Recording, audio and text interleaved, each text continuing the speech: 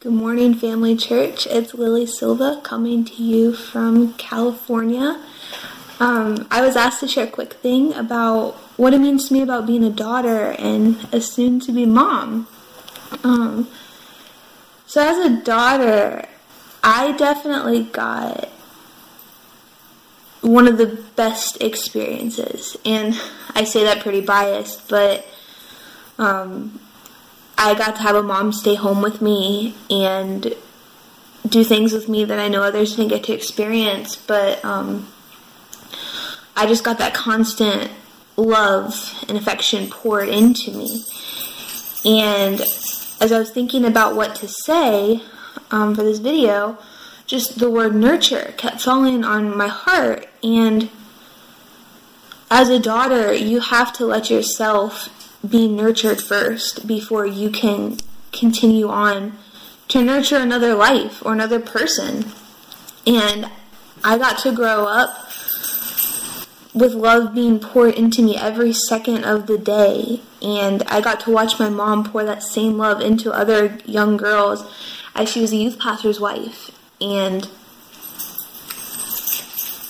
just to witness that, that's what made me want to be a mom.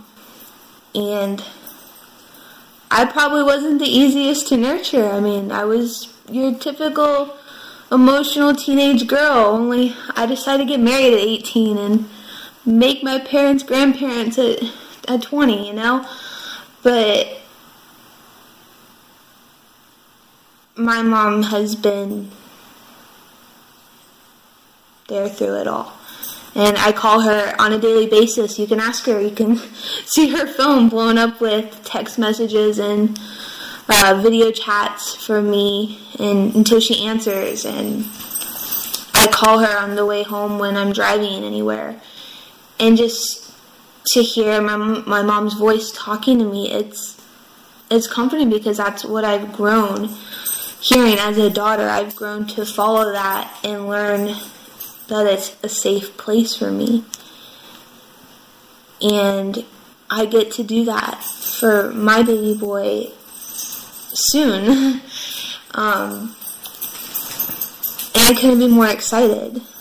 So for all you moms out there that don't really know if the love you're putting out or even how to put that love out, if it's getting out there, just God is using you. God will work any interaction, any hug or kiss or text message, face chat. God will work that into your child's life, and you're going to see results of that seed being planted and nurtured. So happy Mother's Day, and enjoy the rest of your service. Love you all.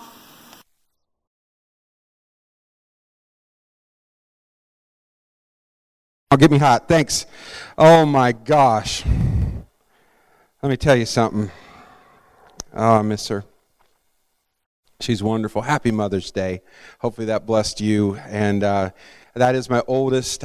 She's 20 years old on the West Coast. My son-in-law is a Marine serving at Camp Pendleton, and so we're proud of him. Our first grandchild is coming on around July 28th, and so we're excited about that. And so she should be in with her husband and baby around September, and so hopefully you guys will get to celebrate seeing the baby get dedicated and stuff out in September. So we'll be looking for that. But there is something beautiful. There is something beautiful in how God designed women to nurture. We're in week 2 of our series called Something Beautiful, and we are celebrating the unique ways that women reflect the heart of God. And by looking at 3 primary relationships that women have. And so last week we celebrated the sister. And what that looks like to have a sister or a friend in your life that's a woman, and how they go through the details of life with you. And we celebrated that. And next week we're going to celebrate what it means to be a wife and God's unique design for that. And men, we're not leaving you out. Next month there's a companion series to Something Beautiful called Something Strong. Flex your muscles for me. Come on. Give me the gun show. Come on. Something beautiful, something strong coming soon to a church near you. And here's the thing. So men don't tune out this month and women don't tune out next month. This is something for all of us to grab a hold of because God has designed this and for us to complement each other. And so I'm not a mother, but I live with one and I have one. And she said my brother's preaching today, so she went to Urbana. And so my baby brother's preaching over there. And so mom and dad got to go over there and be with them. And so that's pretty cool. But we have this life that has the other sex in it, and God wants us to celebrate those differences. We all want to succeed in life. What does that look like? What does a successful woman look like? Men, if you're smart, you say, right next to me, right? But women are judged in our society by not just what they do, but also how they look. And if you watch TV, you'll quickly understand that, ladies, you can and should do it all. But you just better look good while you're doing it. And the world defines success by being busy, and it defines beauty by our outward appearance. So what does a successful mom look like? Well, you got to have the great career. You got to have the great family. You got to have the great friendships. You got to have dinner on the table. You got to have your house clean. Whoever man laughed just now, you're dead. Like, I'm praying for your soul. Like, and you better look good like you just walked out of a salon, right? The world's standards for success is frustrating because it's a moving target. Because the message changes depending on whose bank account is connected to the message. Everyone is selling their own standard of what it means to be a successful woman and a successful mother. And this plays directly to our soul because it plays directly to our desire to make a difference and to be enough for our families. By looking to be a success in our life, it really comes down to, I want to have what it takes to be a dad. I want to have what it takes to be a pastor. I want to have what it takes to be a husband. And I see my wife and I see the ladies in my life chase the same thing. They simply want to be enough.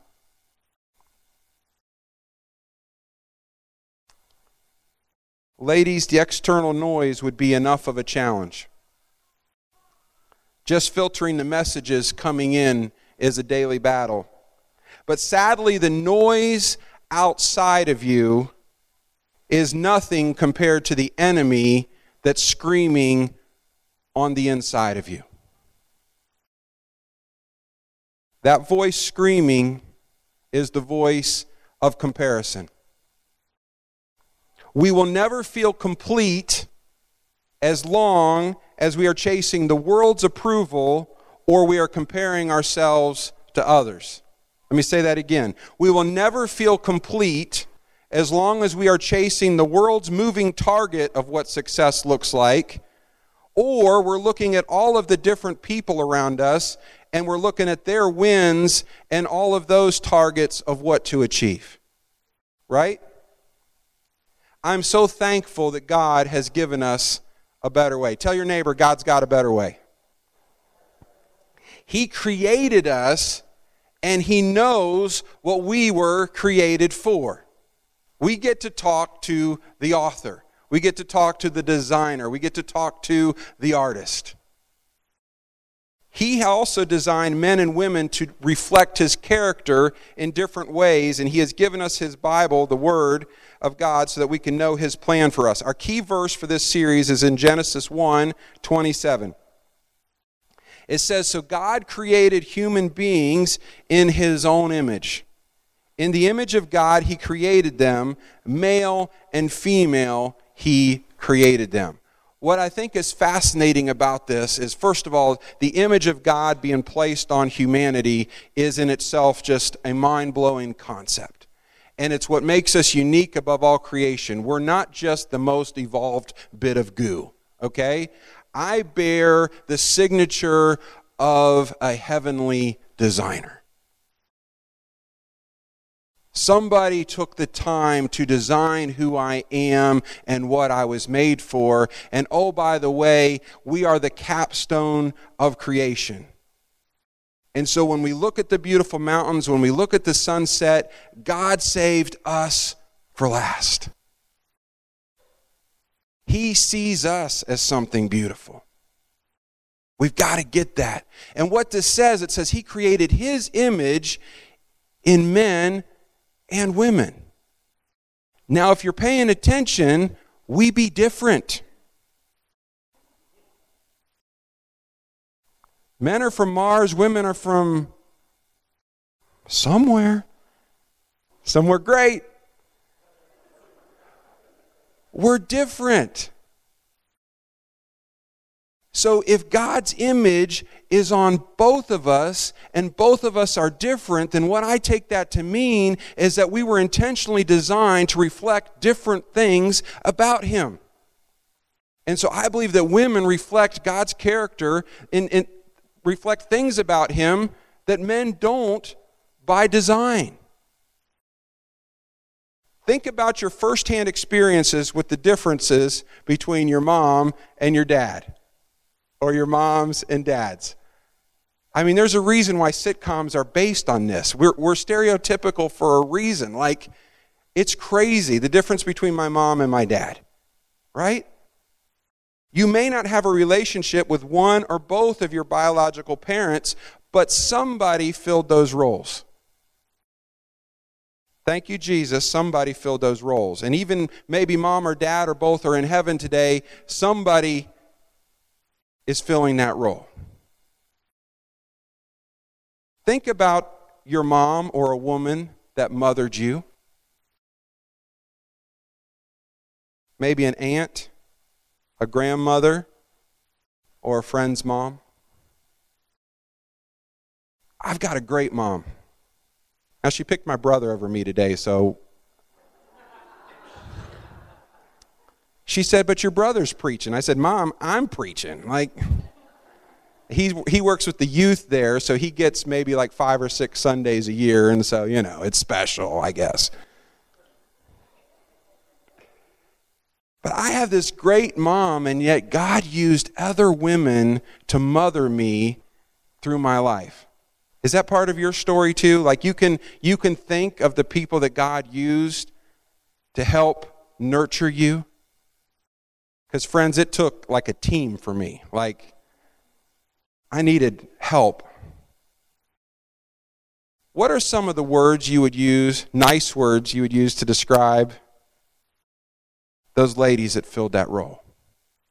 Give me some words. What? Caring. Keep coming. Understanding, loving, attentive. Good word. Strength. Oh, yeah. What was that? Yes. I think Lily nailed it with the nurture word. I love that word, and I believe that's where ladies uniquely reflect the heart of God. And when I say these titles of like something beautiful, something strong, I know ladies are strong. And we'll get to what that means about a man in next month. And men, you're beautiful too. But what we're looking at is the things that I believe women were designed uniquely to reflect the heart of God. There's something beautiful about mothers in a unique way that all women reflect God's love by nurturing those around them. Here's a definition of nurture. I've got 3 parts. You guys ready? Number 1, training, upbringing. Makes sense, right? We're supposed to train up our children to be functioning adults. God help us all. Number 2, something that nourishes. Nourishes is actually like giving you the things you need to live and to grow. Number 3, this is like the nature versus nurture. The sum of the environmental factors, big words here, influencing our behavior and our traits. So nurture is like this collection of things that is producing the person. And after working with probably, I don't know how many hundreds of young people, I can tell you that that environment, that sum total, affects the person coming out, right? And so even when I see an adult causing trouble, it's their responsibility for their actions, but we can usually see, we're actually seeing a result of nurture. And what we would say lack of, but that's how they were nurtured, right? Is that making sense? As a kid, and your kids are all clueless about all of the ways mom is nurturing you. We just say, where's my food? I'm hungry. I want that. And thank you? I'm not sure that word entered my vocabulary, until I was 20. Sorry, Mom.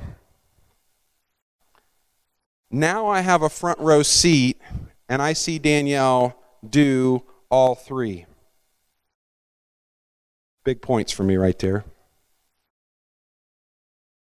Training. Oh my gosh, this is constant.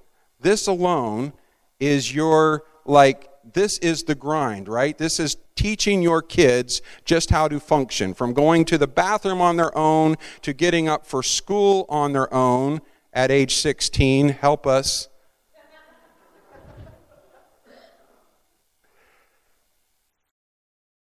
But just the training, right?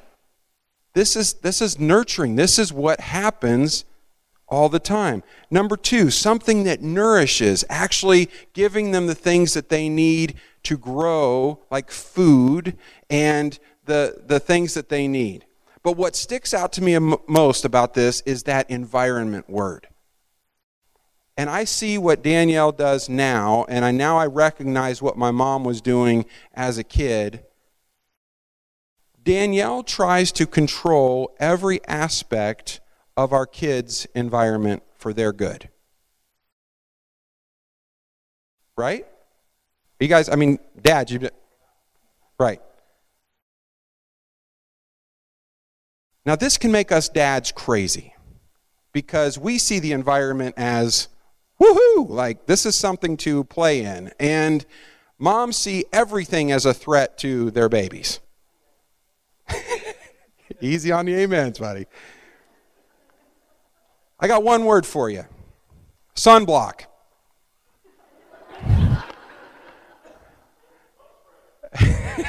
Keep them coming. 2 words. Hand sanitizer. These are things that I'm pretty sure previous generations lived without, and yet you cannot enjoy a day at the beach without 6 ounces of sunblock on your person. I just spent my points. Strangers? Oh, Lord. We devote a lot of energy to strangers. My kid had to be 13 before he was allowed to ride his bike past the neighbor's driveway. Can they please play at the neighborhood playground? He's growing facial hair now. It's not that bad. But dads are like, let him go. Just let him go. I checked in with my mom in the morning, and I had to be in when it was dark. This was before cell phones. I just had to make sure that I proved I had a pulse at the end of the night. They're going to be fine. The weather, germs. But then think about it. The clothes, the food, the doctors, the stuff with the school. This is the sum of the environment, and this matters every detail. Right? I was out here mowing this week and over here in the side of our parking lot. And you guys have ever run into a killdeer? They just make a wonderful noise, they just screech at you. And I'm like, I see the nest, I see the eggs. I'm like, Mama bird, I'm not gonna mow over your nest. And this mama killdeer is mad at me. Every time I come mowing within 20 feet, this thing will come running at me. Then it does its all broken wing thing, right, and trying to get you. And then the closer I get to that nest, she actually sits on it, flares out all her feathers, And I'm me, like a lot of me. I'm on a garden tractor, and Mama Killdeer is saying, bring it, bud. You're not getting to these eggs. Don't mess with Mama. Women are life-giving, life-growing, and life-protecting. And this is all hard enough. This is what you're called to. That's enough. That's hard enough, and then we look at someone else's life and we begin to resent our own. We're going to look at the comparison that's going on between the lives of two sisters, Leah and Rachel, and this takes place across 2 chapters in Genesis, so I'm going to kind of give you the play-by-play, if that's okay. Genesis 29 and 30. And so the backstory is here. The problem's all caused by men, by the way, and I'll just say that right out. So Jacob comes into town, and he's looking for a wife. He meets Rachel, googly eyes right from the beginning, big heart emoji, we're happy, this is what we want. He goes to Dad. He says, Dad, the father-in-law, he says, I want to marry Rachel. And Dad says, you got to work for me for 7 years and basically man up, and then I'll give you my daughter. Well, father-in-law pulls the switcheroo, and this is weird, messed up stuff that we don't have time to get into today. But Jacob ends up married to the older sister instead at the end of the wedding day. And the father-in-law says something like, I kind of needed her to get married off first, and so you're getting a twofer. Well, this sets up a situation where Leah wasn't chosen by Jacob, given away as a door prize by her father, and Rachel is now wife number 2, even though Jacob loved her. And I know there's some weird stuff there that we can unpack another time. But Rachel seems at first to have it all. She's beautiful and she has Jacob's heart. But she struggled greatly with frustration because she was not able to have children. And I've seen ladies that walk this walk firsthand, and this is as tough as it gets. Have you ever been rejected? So many times when we are rejected, we strive for approval with different ways. Well, the Bible says that Leah was not loved by Jacob, so she strove to win his love by bearing his sons. All of us have faced some sort of rejection and frustration, and we try to earn acceptance through achievements, always hoping that our next win will impress somebody enough to love us. Rachel and Leah defined their success and value by how they compared to each other. The baby battle begins when God saw that Leah was not loved. It says he enabled her to conceive. So how does Rachel feel when Leah has 4 sons in a row? How come our failures always seem bigger when we watch somebody else succeed? So it says that Rachel goes to extremes to get a son. She gives her servant to Jacob, and this results with 2 pregnancies and 2 sons. When you're empty and insecure, you only know how to base your value as it compares to others. And the problem with insecurity is that the chase never ends. Well, then Leah finds herself unable to have more children because apparently 4 isn't enough for her. It says she gives her servant to Jacob, and the result is 2 more sons. If you're counting, we're up to 8 boys. Somebody say, you better shop at Aldi's. And then like a victory lap after the race, Leah is all of a sudden able to have children again, and she has 2 more. Do you know that the cure for frustration is never achievement? We reach our goal only to immediately chase another goal. Listen to Genesis 30, 22 through 24. Some powerful words here. It says, "Then God remembered Rachel and answered her prayers by enabling her to have children. She became pregnant and gave birth to a son. 'God has removed my disgrace,' she said, and she named him Joseph, for she said, may the Lord add yet another son to my family." We're up to 11 here. And one of the most beautiful phrases in the Bible, God remembered Rachel. Whatever you've been through or you are experiencing now, God sees you. He does. And I don't know why the answers are different for different people. I don't know why the timing is different for different people. I don't. But every story that I read in this Bible of imperfect people serving a perfect God, it shows that He sees them. But what Rachel says next says everything about how she felt on the inside. God has removed my disgrace.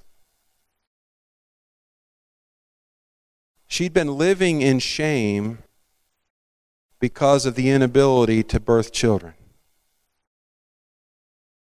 What? Since when does any ability define our value? And yet that was her reality, right? She had allowed her whole identity to be wrapped up in the ability to have a child. And that's bad enough, but then she immediately says, give me more. She gets this breakthrough. She gets the one. And because of where her identity was defined, it still wasn't enough. She would have another one and would take it to 12 sons. We know those 12 sons now to be the 12 leaders of the tribes of Israel. God redeems every mess. But we're all struggling with something, and we need to be careful thinking that somebody else's life is better because we have no idea of the garbage they are going through. Right? And so we take our eyes off of ourselves in a moment of our pain, and we look at somebody else's victory, and we're like, I'm just a terrible person. I'm a terrible mom. I'm not getting this.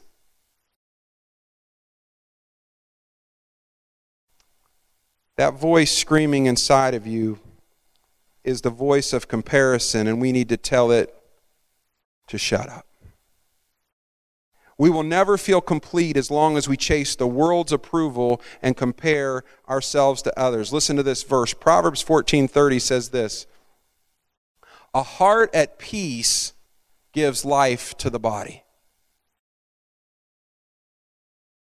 but envy rots the bones." Let me read that again. Proverbs are so cool. A heart at peace gives life to the body. Think of the times in your life where, and hopefully you've had a few of these, where things felt right, where things felt good. And you know what that felt like on the inside. That is life-giving more than anything else. That peace. But envy rots the bones. Envy is a feeling of being discontented inside. It comes from a longing of something that you think is missing in you and you see somewhere else. That's what drives envy. It's like, I am missing this and I see that somebody else has it. You're not necessarily jealous of the person. You want what they have. This longing turns into resentment. And so we try to find our identity in a way that will never work. And that's comparison. Your life is not her life. Your story is not her story. Everybody can fall into this trap. Our church is our church. I can look to ideas and successes that other churches have and say, oh man, maybe we could do that. But the day I start to think, oh, what's wrong with our church? We don't have... No. God's given... This is our story. This is our church. You have your family. You have your kids. You have your home. The problem with envy is that it disturbs the peace of our own story. And so it doesn't give life to the body. It actually works against it. It rots the bones. And here's the tragedy of this. So women, the image bearers of God, that He has uniquely created to nurture, to bring life and protect life, are dying, gasping for air under the pressure of comparison. The very vessels that He's chose to bring life into the world and to nurture life and to protect life are running out of air. And that leaves you in a place where you say, and you're actually saying, this me, this gift from God, it's not enough. And it's not the one I want. Now, as a parent, there's nothing sadder for me when I've gone to the trouble to do something for one of my kids and it's like they don't appreciate the gift. Like, and believe me, they're not going to appreciate a lot, but we give them everything. And sometime in their teenage years, they look at you and say, really? They got better down the street. My kids are actually pretty good to me, but we do the same thing when we look at this gift of life that God has given us and we say, this is all you gave me? This is it? It's not enough. I want someone else's life, and if we're all being honest today, we all have those moments. But some of you in this room are locked up there. Some of you are locked up in chains of comparison. Here's the big picture. Can you really pour life into others when your heart is dry and cracked like a riverbed exposed to the sun? There's nothing to give. How do we get the river of life? How do we get that life-giving water to flow through us again? What can we learn from these sisters and their battle with comparison? How do we silence the voice of comparison? I believe we have a few steps that we can take as children of God. First thing, you ladies were given a gift today. Hold it up if you got it. Where's that gift? This is just a little trinket that we wanted to give just to honor you. And open it up. I'll give you a minute.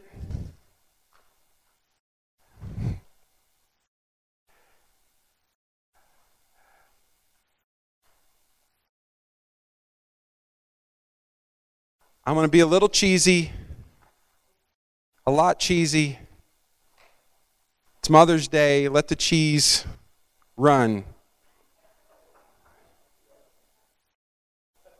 Those are compacts. Open it up. The first thing that we have to do to silence the voice of comparison is we have to see something beautiful when we see ourselves. We have to choose to see God's signature on our life. The gift I got Danielle for Mother's Day, I saw this little bird in an online auction. She likes birds. But it's this glass bird made in Fenton. And if you turn over, it's handmade, and if you turn over the bottom of that bird, there's the signature of the artist that made that little glass bird. When Genesis teaches us that we were created in the image of God, it means that He put His signature on us like any artist that would be proud of the masterpiece that they just created. We have to move our eyes off of others and look to God and His Word to define our value. And the beautiful thing about that is that's a target that doesn't move. And so all of the voices that come at us from the media, from our own minds, from everywhere else, the Word of God is how we correct those false things to chase. Defining your identity based on others will leave you chasing acceptance and success for others. God sees you and sees something beautiful. What do you do with something beautiful? We asked this last week as well. What do you do with something beautiful? You cherish it. You embrace God's design. And what do I mean by that? For ladies, for this week, it's for this message, it's nurture, nurture, nurture. The world's going to push one thing on you. The way to correct that and the way to move forward into what God has called you to do is to go back to His plan for your life. And nurturing is something that God has given you the market on. And so the way to get rid of the viruses, the way to get rid of all the spam is to go back to the blueprint. Ladies, 3 things. Nurture up, nurture over, nurture down. What do I mean by that? If you don't have a positive role model, a positive mom-type voice in your life, get one now. And even if it has to come from a team of people, we all are limited in our capabilities, and so somebody might have. Sometimes you get different things from different people, is what I mean. Okay, and so just like we supplement some things, vitamins or whatever else, get what you need from a woman that can pour and nurture into you. Because if you try to run without that, you're trying to just have water pour out of you, life-giving water, without anything coming into you. Okay? Nurture over. What do I mean by that? We kind of touched on this with sisters last week. Ladies, you need each other. And what's the difference between a sister? What's the difference between Rachel and Leah and friends? When ladies are friends, the comparison is gone. And if there's comparison in there, you can't really be good friends. I've watched this from the outside looking in. This happens even with guys. But the really good friendships, there's no comparison inside of them. Would you agree with that? And so you've got to find ladies that you can share those kind of nurturing things with, where you are walking life out with somebody else. Nurture up, nurture over, nurture down. There's people that need you and need you to pour your life into them. We're in the transition phase of our youngest being 13, and he doesn't need his mom at all, or she thinks he doesn't. But he does. But our kids are going up, up, up, up. Grandbabies on the West Coast, so we're going to just have to squeeze some babies around here. So don't mind if we're picking up your kids, okay?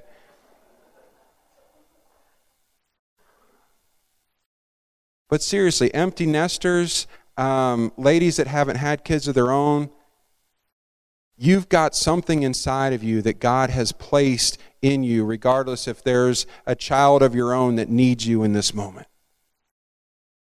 Let God pour through you into the lives of others. They're desperate for it. In our time in youth ministry, I've said this before, out of all the messages, over and above all the messages I preached, Danielle mothering them and us taking care of our marriage did more positive for the kids we ministered to than anything I ever preached. It's the absolute truth. They are desperate to see what God has designed to succeed. And they're desperate to receive that nurture from a mother. The world needs it. Nurture up, nurture over, nurture down. Number 3, and this is the big challenge for you moms. It's a challenge for everybody. But you ladies are designed to worry about all those details of the environment for the people you care for. And I believe you should. But there's a trap there too. And the way out of that is you have to trust God for the results. You love the people that God gives you to love, but you've got to trust Him to carry it. He loves you. He will lead you and nurture you if you let Him. And the good news, the really, really good news, and you are all proof of that today, is that God loves to make something beautiful. Can we pray this morning?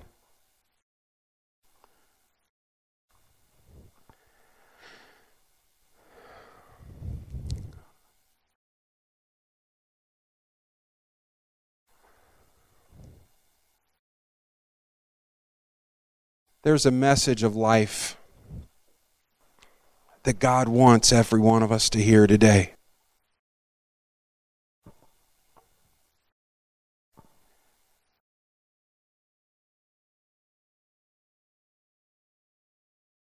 He has a purpose for us. He has a design for us. To think of somebody taking the time to create and set into motion means there's a value here that few of us really understand or even have begun to understand. The greatest struggle I see as a pastor inside of people is I don't think I'm enough. I don't have what it takes.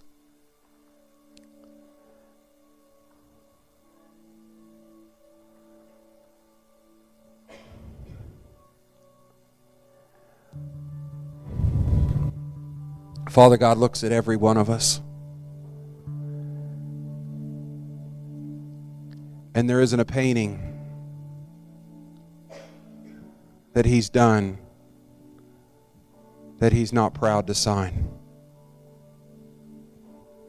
There's not.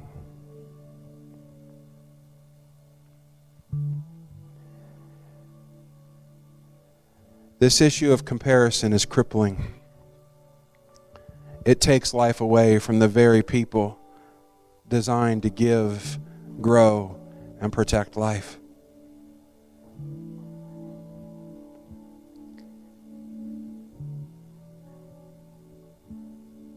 God wants to set you free. He wants to set you free. If you want prayer for this morning, would you just raise your hand up where you're at? I want to pray with you. I want to pray for you. I see that hand. I see that hand.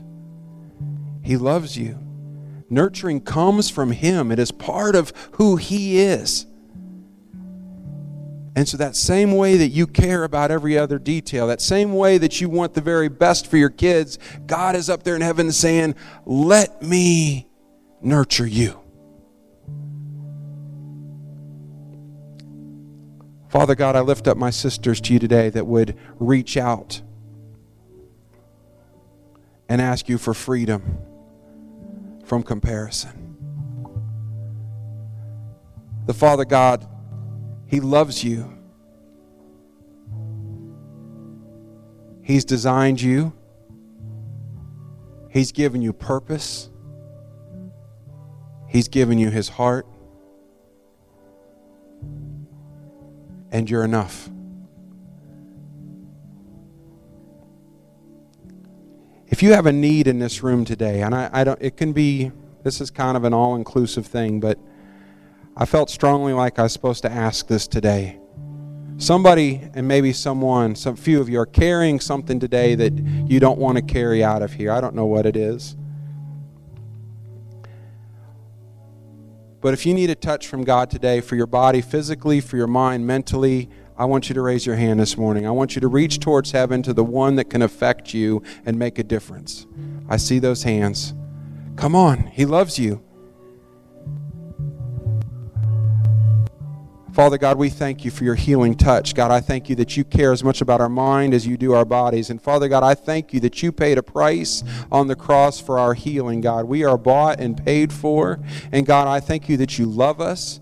You care for the things that affect our lives. God, I thank you that as the nurturer supreme, God, you care about the details, everything in the environment of our lives. And so, Father God, I speak your truth, your healing, and your peace to the situations that these people are asking prayer for today.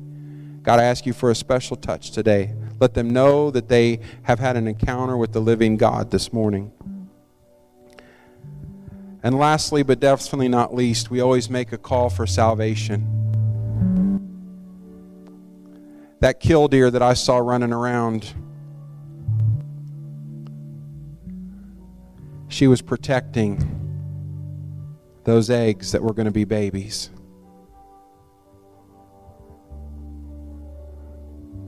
Some of you are away from the nest. Some of you haven't trusted God with your life.